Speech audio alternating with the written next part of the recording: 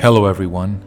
It is Sunday, July 31st, 2016, and my name is Tom Kuntz with episode 27 of my Znutcast. Today I want to talk about what happens in a person's life when they are touched by the Master's hand.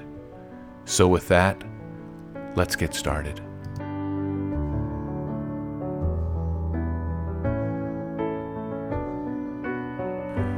Some time ago, I heard the story of Eli Pierce and thought it was a powerful example of what happens in a person's life when they are touched by the Master's hand. I have found several versions of this story, all with the same content, but told just a little differently. Of this particular version, I do not know its origins. I share it, but do so acknowledging that I am not the author. The original story can be found in Eliza R. Snow's biography and family record of Lorenzo Snow, published by Deseret News Company printers in 1884, starting on page 407. Here's the story. Sometimes church leaders may ask us to accept callings or to assume obligations that strike us as inconvenient or distasteful, or worse. At such times we may feel like saying to ourselves in a tone of irritation, quote, "The Lord will not leave me alone," end quote. But at other times when we, like the young servant, feel overwhelmed and surrounded by enemies and troubles, there comes the comforting assurance, "The Lord will not leave me alone." An honest and colorful 19th century Latter-day Saint named Eli H. Pierce preferred that the Lord would leave him alone. Then, as he came to know the reality of unseen angels, he discovered the other meaning of not being left alone. Quote, "I had become almost an inveterate smoker," he writes, "and bought cigars by wholesale, 1,000 at a time, frequently visited saloons, and was not proficient at billiards, but squandered considerable money in acquiring what little knowledge I possessed of the game." End quote. You see, Eli was utterly astonished when his calling as a full-time missionary was announced over the pulpit at the October 1875 General Conference. Prior to that moment, his life, quote, had been entirely given up to temporalities, end quote. He didn't know the scriptures, he had made only one attempt at public speaking, and his work for the railroad, quote, would have deprived me of religious services, even had my inclinations led in that direction, which I frankly confess they did not, end quote. He smoked cigars, played billiards habitually, and wrote that a phrenologist said he was, quote, too level-headed to ever make a sanctimonious church member, end quote. Thus, his mission call made him marvel and wonder, quote, if the church were not running short of missionary material, end quote. When he received word of his call, Eli Pierce was, quote, sitting lazily thrown back in an office rocking chair, reading a novel and sucking a massive old Dutch pipe, end quote. But immediately upon hearing that he had been called, Eli wrote that I threw the novel in the wastebasket, the pipe in a corner, and started uptown to buy a catechism. Have never read a novel nor smoked a pipe from that hour. He later said that the thought of disregarding the call never once entered my mind. His only concern was, quote, how can I, who am so shamefully ignorant and untaught in doctrine, do honor to God and merit the trust reposed in me by the priesthood, end quote. Some of Eli's friends predicted he would, quote, tire of working for glory before I had been out 6 months, end quote, and would, quote, seek my level by uniting with some comedy troupes or minstrel show, end quote. But he was rebaptized, set apart as a missionary, and traveled forthwith to New York City.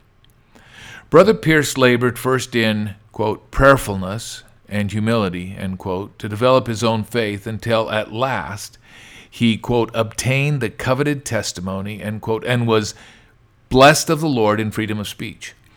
After preaching the gospel for a number of months with considerable success in various eastern states, Eli had an unusual experience in a small branch of the church in Pennsylvania. He was asked by the branch president to help administer the president's youngest child who was near death. When the child's mother objected to the blessing, but would not leave the child's bed, Eli and the father, quote, retired to an upper room to pray, end quote. The mother then sent her older little girl to spy on us. The two men prayed earnestly and fervently until we felt that the child would live. Then they noticed the little girl standing in the open half door, gazing intently into the room, as if she were entranced for some seconds. After her father spoke to her, the little girl asked, quote, "Papa, who was that other man in there?" End quote. He answered, "Well, Brother Pierce." She said, quote, "No, I mean that other man." End quote. He replied, "There was no other, darling, except Brother Pierce and myself. We were praying for baby." She shook her head and with perfect composure said, quote, "Oh, yes, there was. I saw him standing between you and Mr. Pierce, and he was all dressed in white." End quote. The little girl reported her experience to her mother, quote, who tried every means in her power to persuade the child that it was a mere delusion, but all to no purpose. She knew what she had seen, and nothing could shake that conviction. The baby was speedily restored to health. End quote. Well, here is some additional information I gathered from this story about Eli Pierce that was also found in the same excerpt from which the above story came, out of Eliza Snow's journal. It said that Eli Pierce served his first mission for about a year and then was released on the 27th of September, 1976. It happened to be on his birthday. On his way home, he stopped in Council Bluffs, Iowa, and was there called to serve an additional 6 months until new missionaries could come from the Salt Lake Valley to replace him. And 3 days then, after reaching home early in April 1877, after serving this additional 6 months, he was called on a third mission during General Conference. This mission commenced in August of 1877 and ended 1 year later. During these 3 successive missions, Eli Pierce baptized 108 people, organized 5 branches of the church, held 249 meetings, at which, I might add, he spoke, and traveled 9,820 miles at a personal cost of $1,320. Of this experience, Eli Pierce recorded the following, quote, "I have never for one moment regretted the sacrifice. The experience gained more than compensated for the time, labor, and means, while the knowledge acquired of the things of God and the testimony of Jesus I hold as invaluable. And now, after years have passed, I repeat, in words of soberness and in all sincerity, that the happiest period of my life, as well as the most profitable, was spent in the Master's service." End quote. Elder Holland spoke about Eli Pierce at BYU in March of 1980 while serving as the Commissioner of Church Education in a talk entitled In Times of Trouble. Of Eli Pierce and his experiences, Elder Holland said this, quote, "Now if God in his heavens will do that for a repentant, old, cigar-smoking, inactive, swearing pool player, don't you think he'll do it for you? He will if your resolve is as deep and permanent as Eli Pierce's. In this church, we ask for faith, not infallibility." End quote. So let me ask you this.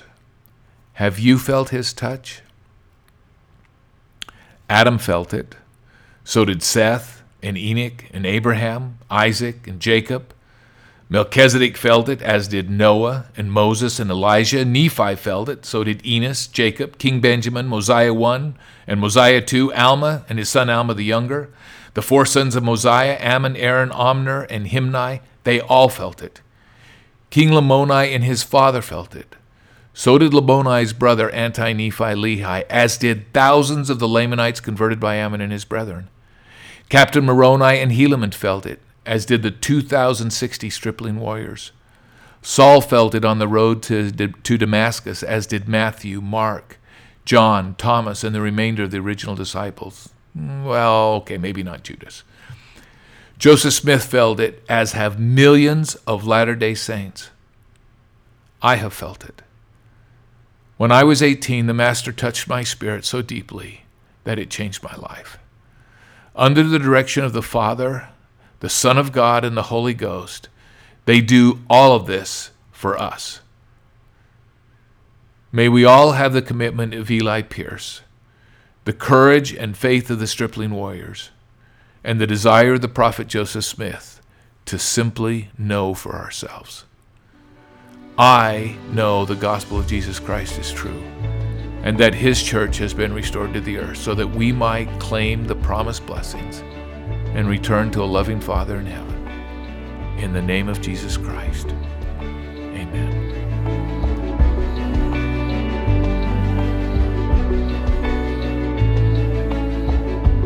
Well, that concludes episode 27. I hope it has caused all of us to reflect just a bit more on our lives and the impact that the Savior has had on us, or perhaps the impact that he could have on us. How grateful I am for the touch of the Master's hand in my own life. Until next week, keep the faith.